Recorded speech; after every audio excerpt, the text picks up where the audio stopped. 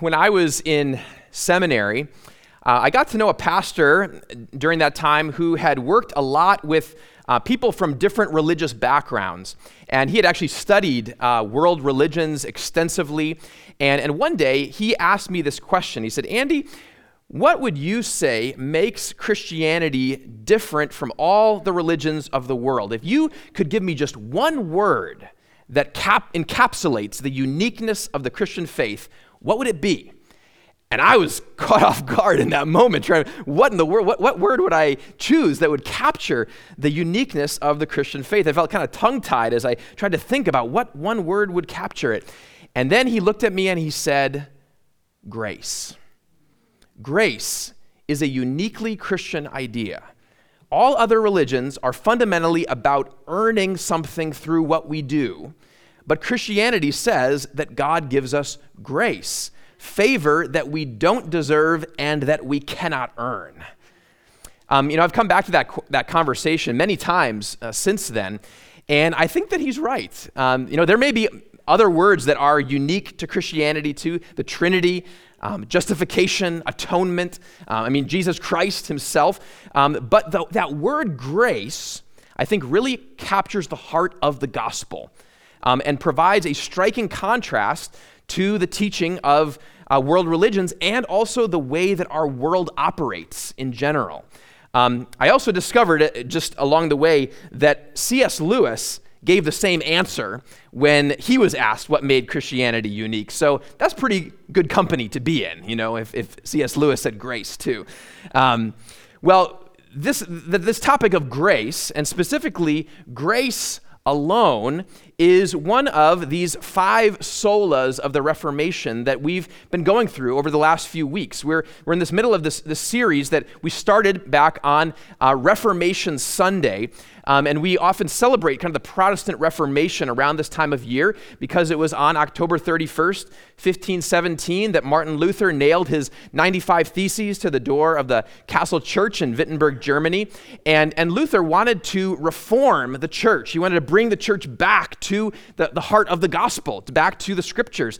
And the heart of those reforms that Luther was all about can be captured by 5 phrases, these 5 solas of the Reformation. And that, as I've been saying each week, that word sola is a Latin word that means alone. So these 5 alone statements. And so 2 weeks ago, we looked at the first sola, which is sola scriptura, which means scripture alone. And we talked about how Luther and the Reformers emphasized that Scripture alone should be our final authority for what we are to believe and how we are to live. Not Scripture plus other things, but it is Scripture alone that is our standard, our authority. And then last week, we looked at the next sola, which is solus Christus, which means Christ alone. And we talked about how our salvation comes through Christ alone, only through Christ, who is, as we saw in the verse we looked at last week, he is the only mediator between God and humanity, the only one who has bridged that gap, who has mediated between us and God to allow us to be saved, to be justified. And today we're going to be looking at the next sola, which is sola gratia, which means grace alone.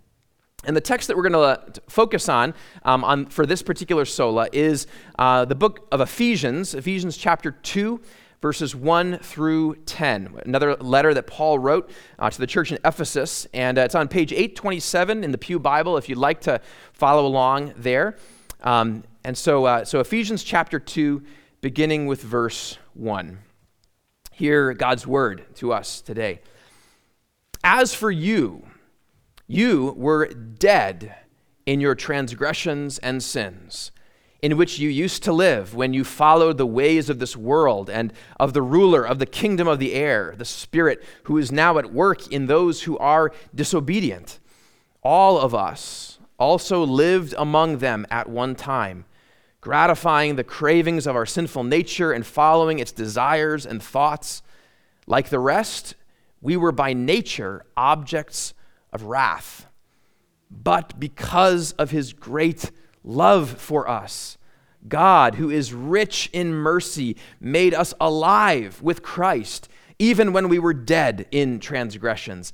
It is by grace you have been saved.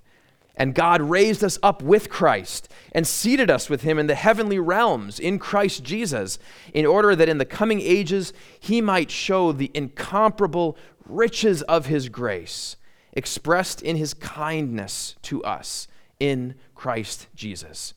For it is by grace you have been saved, through faith, and this not from yourselves. It is the gift of God, not by works, so that no one can boast. For we are God's workmanship, created in Christ Jesus to do good works, which God prepared in advance for us to do. Please pray with me. Lord, we thank you for this powerful passage, Lord, in Ephesians that speaks so powerfully of your grace and how you have expressed that grace to us, Lord, in Jesus Christ. And so we pray that you would give us ears to hear your word today, that you would soften our hearts to receive this message, this word, and that you'd help us to understand it more fully, and that it would change us, Lord, our hearts, Lord. And so speak, Holy Spirit, we pray now. In Jesus' name, amen. Similar to what I've kind of been doing the last couple weeks, I want to start with just sort of the basic question: what does grace alone mean? When we use that phrase, grace alone, what does that mean? Well, a common definition for that word grace is undeserved favor. Undeserved favor, unearned favor. It means showing favor and blessing and love towards someone, but not because they've earned those things, not because they deserve them, but simply as a free gift, giving love and favor to someone who doesn't deserve it. In the context of the Reformation, that phrase, grace alone, meant that we are saved only by God's undeserved, unearned favor to us. That is the only way that we can be saved, is for God to be gracious to us, for him to show this unearned, undeserved favor. We do not deserve salvation. We cannot earn salvation. It is all grace, a free gift from God.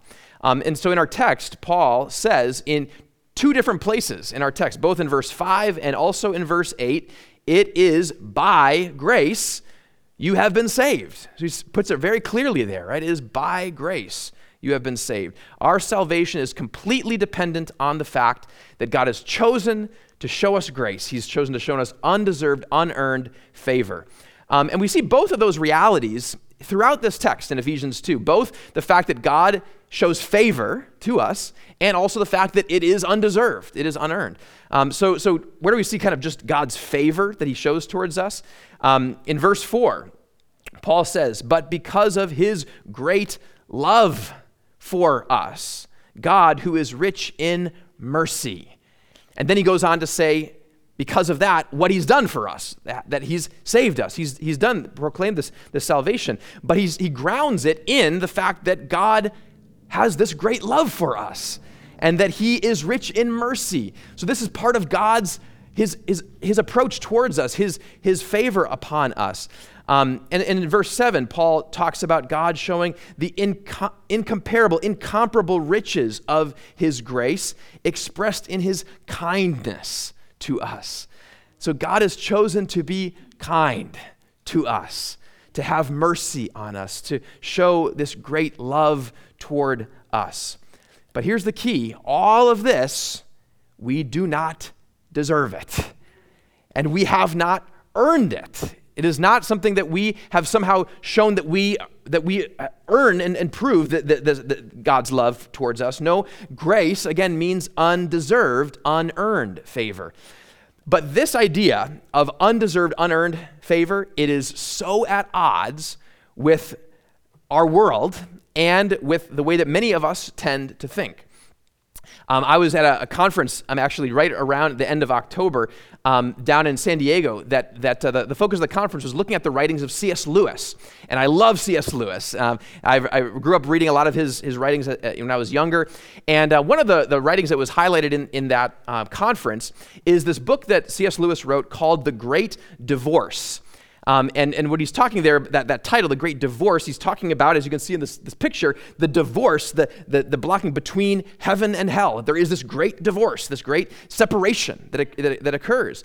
And what C.S. Lewis does in this book is he kind of tells this very imaginative story that speaks some truth, but as I get into it, don't take it too literally, okay? Because it's meant to be fiction. It's meant to be an imaginative story where he imagines these residents of hell on this bus ride to the outskirts of heaven.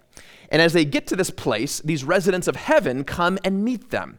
And they actually begin to try to convince these residents of hell to come with them, into heaven with them, right? Again, not true, not this is fiction, right? Imagining that, not meant to be taken literally, but there's something that's powerful that happens in the encounters between these two individuals that I think speaks into our life here on earth. So in one of those encounters, a man from hell who's on this bus, who Lewis calls the big ghost, he meets someone who's coming from heaven whose name is Len. And the big ghost knew Len from his earthly life. And he knew that Len had murdered someone that the big ghost knew. And so when this big ghost sees this guy Len coming toward him, who he knows is a murderer, coming from heaven, he is in shock. He is confused. Why in the world would this guy be in heaven? And so he says to Len, what I'd like to understand is what you're here for. You, a bloody murderer. Well, I've been walking the streets down there and living in a place like a pigsty all these years. Personally, I'd have thought you and I ought to be the other way around. And he goes on to say, I've been straight all my life. I don't say I had no faults, but I did my best all my life, see? I never asked for anything that wasn't mine by rights.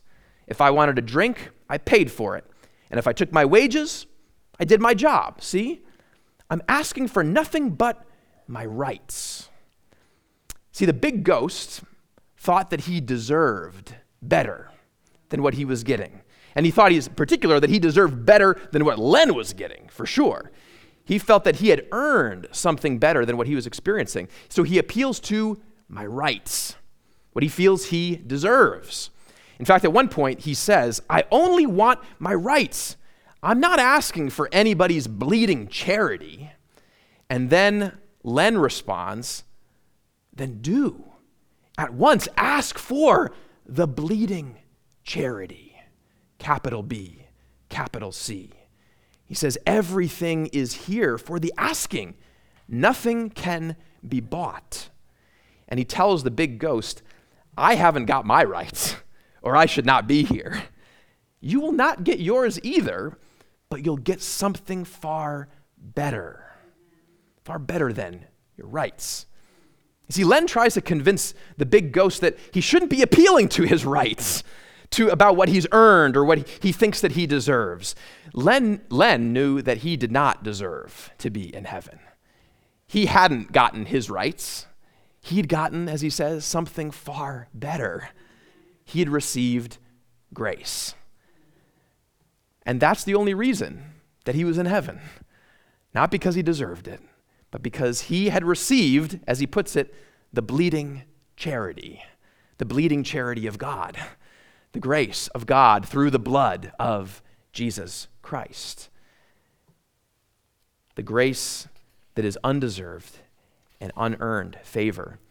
I think so many people in our world are like the big ghost and think that they don't need anyone's bleeding charity. They don't need God's grace, right? They're doing just fine on their own. All they want is what they believe they've earned, what they deserve, right? I've lived a pretty good life.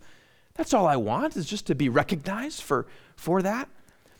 But when we look closer at our text in Ephesians 2, we see that actually we all need God's grace. And so our only hope for salvation is God's grace alone. And so that leads us to this next question, which is, so why do we affirm grace alone? Why is it that this is our only option, that we can only be saved by God's undeserved, unearned favor to us? Why is it that we can't somehow earn or show that we deserve something? Well, the answer is, first of all, because none of us deserves God's favor. None of us deserves God's favor. It has to be grace alone, undeserved favor alone, because we don't deserve God's favor. We can't earn it. In verse 3, Paul says, we were by nature objects of wrath. The newer NIV translation says, we were by nature deserving of wrath. Not only do we not deserve God's kindness and favor, but Paul says we actually deserve the opposite. We deserve God's wrath. Now some of you might be thinking, man, that sounds like pretty extreme, right? I mean, why should we deserve God's wrath and judgment? I mean, maybe some people deserve that, right? Terrorists, mass murderers, child abusers, they deserve God's wrath, but not us, not nice people like us. I mean, we're not that bad, are we? That is exactly the perspective of the big ghost in the Great Divorce, right? He thinks, I'm a pretty decent guy, certainly better than that Len, that murderer over there. It's also the perspective of the Pharisee in the parable that Jesus told and that we heard in our scripture reading earlier from Luke 18. The Pharisee that Jesus tells, this Pharisee gets up, and this is what he prays, right? He prays, God, I thank you that I am not like other men, robbers, evildoers, adulterers, or even like this tax collector who he sees there. He says, I fast twice a week and give a tenth of all I get. But at the end of this parable, Jesus says that this man did not go home justified by God. He did not go home declared righteous, even though he thought he was very righteous, right? For fasting and giving a tenth of what he had and being way better than all these other more notorious sinners. Why is it that this man did not go home justified? Because none of us deserves God's favor. Think about that Pharisee for a moment.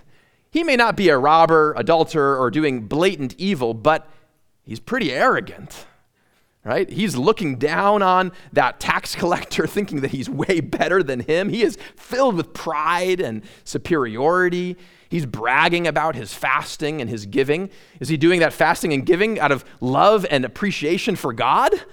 Doesn't seem like it. He's doing it sort of to boast in himself, right? And what he's doing. That Pharisee, he did not deserve God's favor. In the Great Divorce, the big ghost thinks that he was a decent guy. But Len, again, the guy coming from heaven, he tells him, he says, you know what? You weren't a decent man, and you didn't do your best.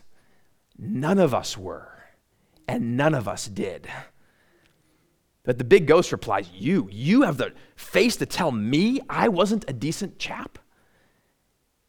He also is arrogantly looking down on Len, just like the Pharisee was towards the tax collector. And then Len reminds the big ghost of the way that he treated his workers. Actually, it turns out that Len was an employee of the big ghost.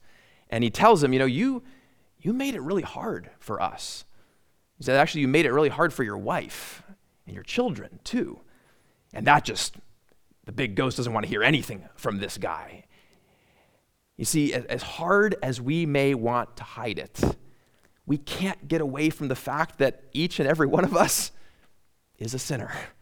Each and every one of us has fallen. We've fallen short of God's standard, in big and little ways.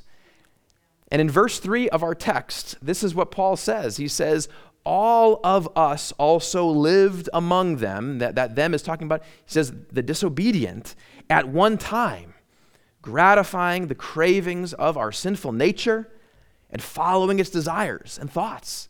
Because all of us have been there. We've all been in that place. Now, he's talking to those who have been saved out of that, But he says all of us have been there. And in case you're not sure exactly what Paul means here by the cravings, desires, and thoughts of our sinful nature, he elaborates this on another one of his letters. In Galatians chapter 5, verses 19 and 20, he spells this out for us. He says, the acts of the sinful nature are obvious. Sexual immorality, impurity and debauchery, idolatry and witchcraft, hatred, discord, jealousy, fits of rage, selfish ambition, dissensions, factions and envy, drunkenness, orgies, and the like. He says, I warn you, as I did before, that those who live like this will not inherit the kingdom of God. Now, by a show of hands, who here has never done anything on that list? I can't raise my hand either, right? There are probably some things on that list you might say, well, I haven't done that, right? Witchcraft, orgies, okay, maybe not those, right? But what about jealousy? What about selfish ambition? What about dissension, discord? See, we all gratify the cravings, desires, and thoughts of our sinful nature. None of us are innocent. And each time that we do, we are rebelling against the God who created us and the God who deserves our complete obedience and our devotion and our loyalty. He has given us life. So in light of our rebellion, Paul says those who live like this will not inherit the kingdom of God.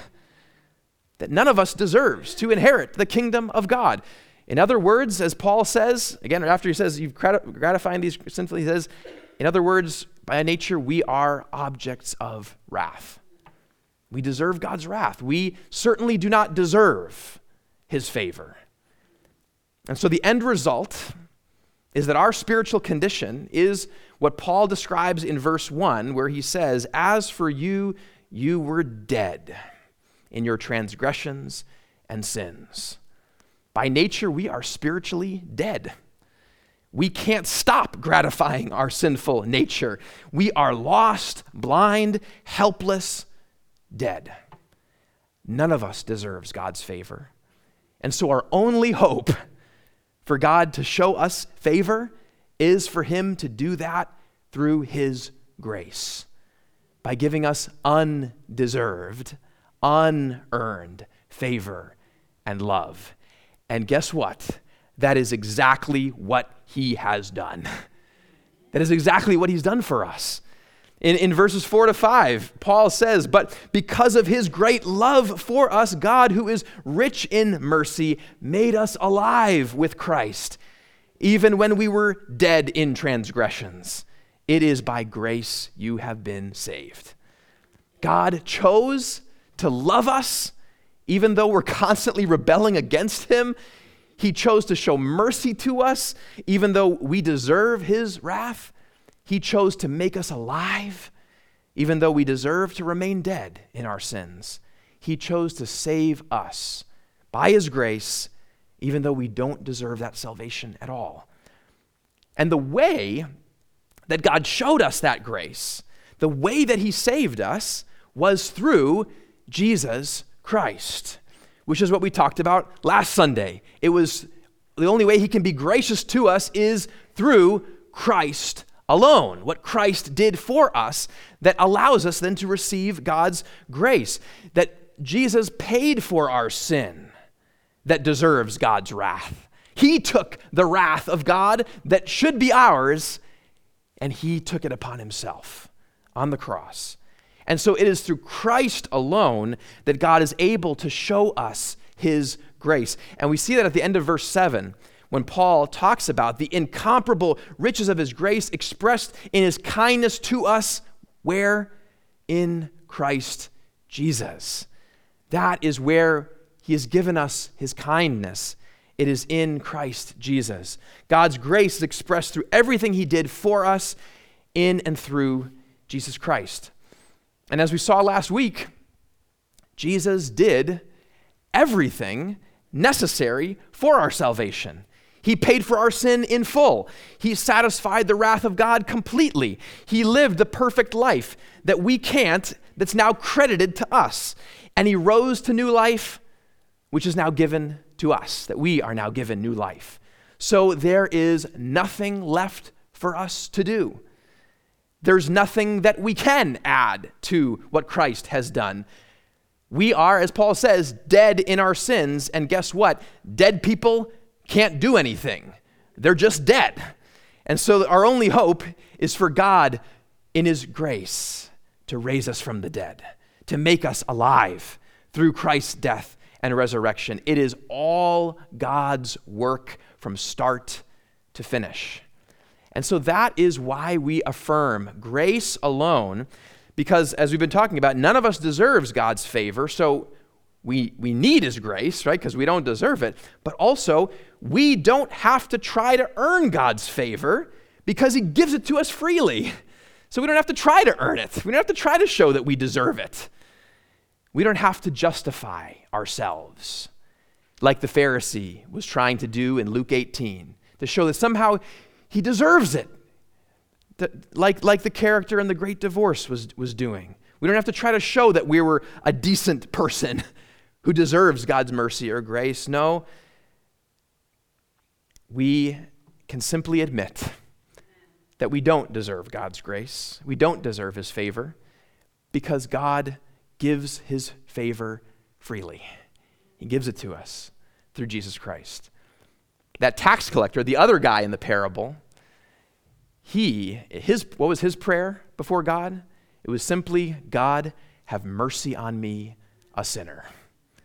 He admitted he didn't deserve God's favor. He admitted he had messed up. He was a tax collector and he did not deserve to be justified by God. So he calls out for mercy. And what does Jesus say? That he went home justified. He went home declared righteous.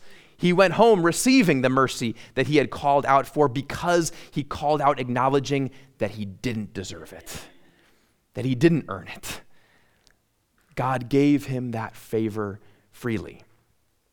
In verses 8 and 9 of our text, we get just this powerful verses that declare this with so much clarity, where Paul says, "For it is by grace you have been saved through faith, and this not from yourselves, it is the gift of God, not by works, so that no one can boast."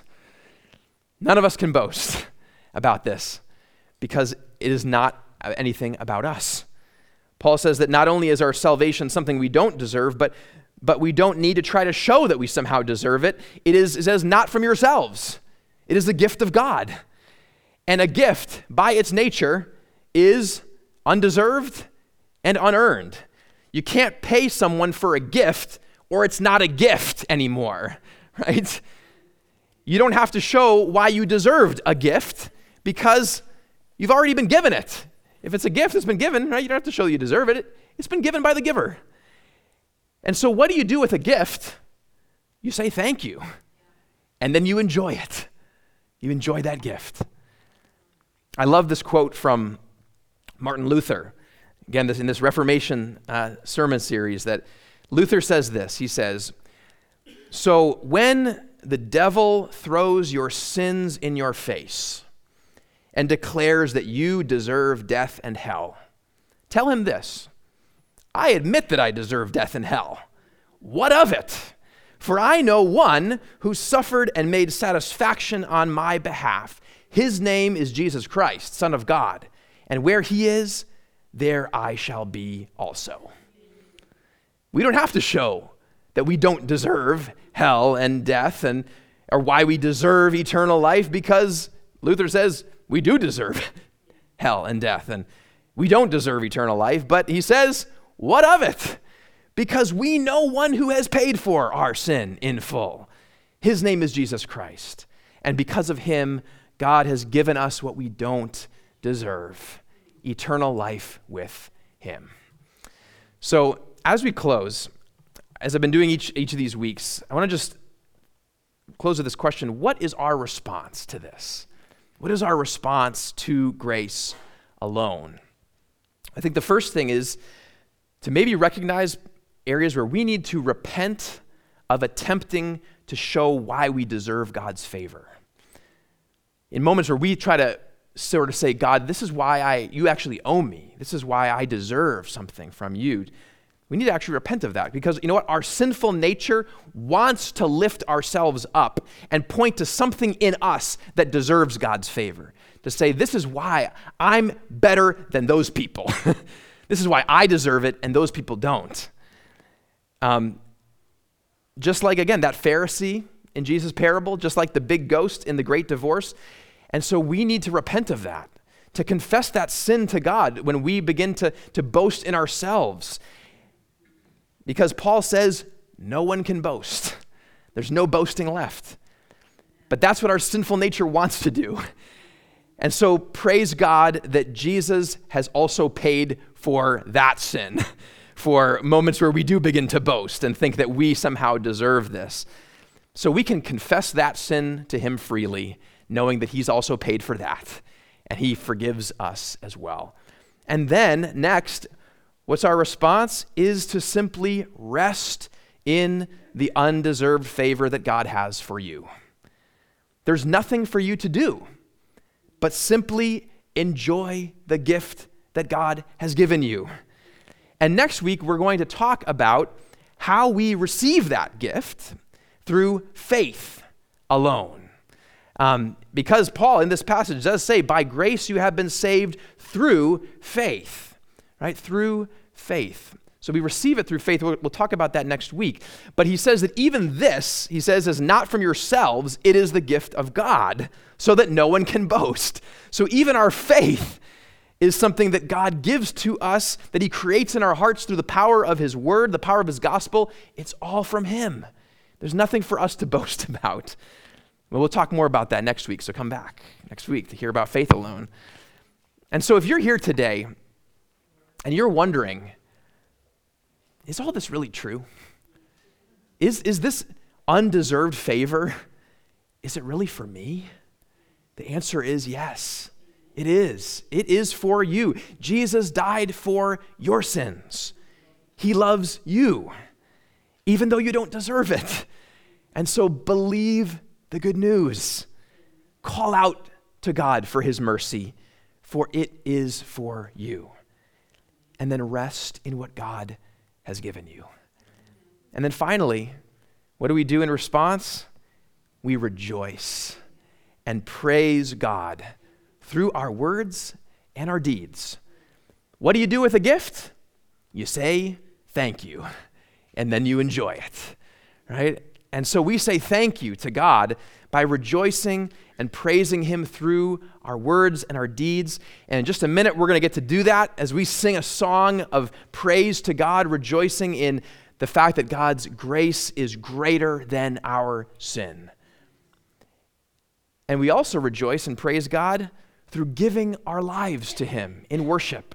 And so that very last verse of our text, verse 10, says this: for we are God's workmanship, created in Christ Jesus to do good works, which God prepared in advance for us to do.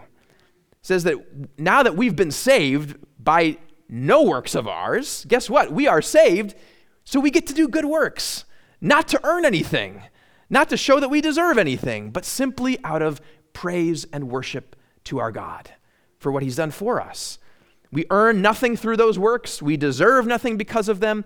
We simply do them out of worship and praise to our God because God has already prepared for them in advance for us to do. He's even prepared that for us. As Paul says, we are God's workmanship. We are his masterpiece that he is working on in us. He's transforming us. He's sanctifying us. He's making us into this beautiful masterpiece that is filled with love and good works, not because we have to earn anything, but simply out of worship to our God and out of love for our neighbor. Who needs those works? Who needs that love? Because we've received grace, we can now show grace to those around us. And so, brothers and sisters, we do not deserve God's love or favor, but God has chosen to show it to us anyway. You are saved by grace alone.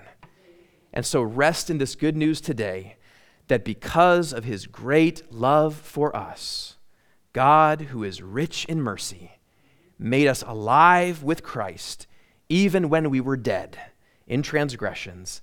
It is by grace you have been saved. Let's pray. Lord, all we can say is thank you. Thank you for giving us this undeserved favor and love, for showing us grace. Humble us, Lord, to a place where we recognize that this is our only hope. There's nothing we bring. There's nothing we can earn. There's nothing we can point to show why we deserve something from you, God, but that we can just admit that we need mercy and call out like the Pharisee, like the tax collector, God, have mercy on me. I'm a sinner. I need you. I need your grace. And thank you that when you hear that, Lord, you pour out your grace upon us. You justify us. Thank you. Thank you for giving us this amazing gift of salvation that we do not deserve, but that you love to give because you love us. In Jesus' name, amen.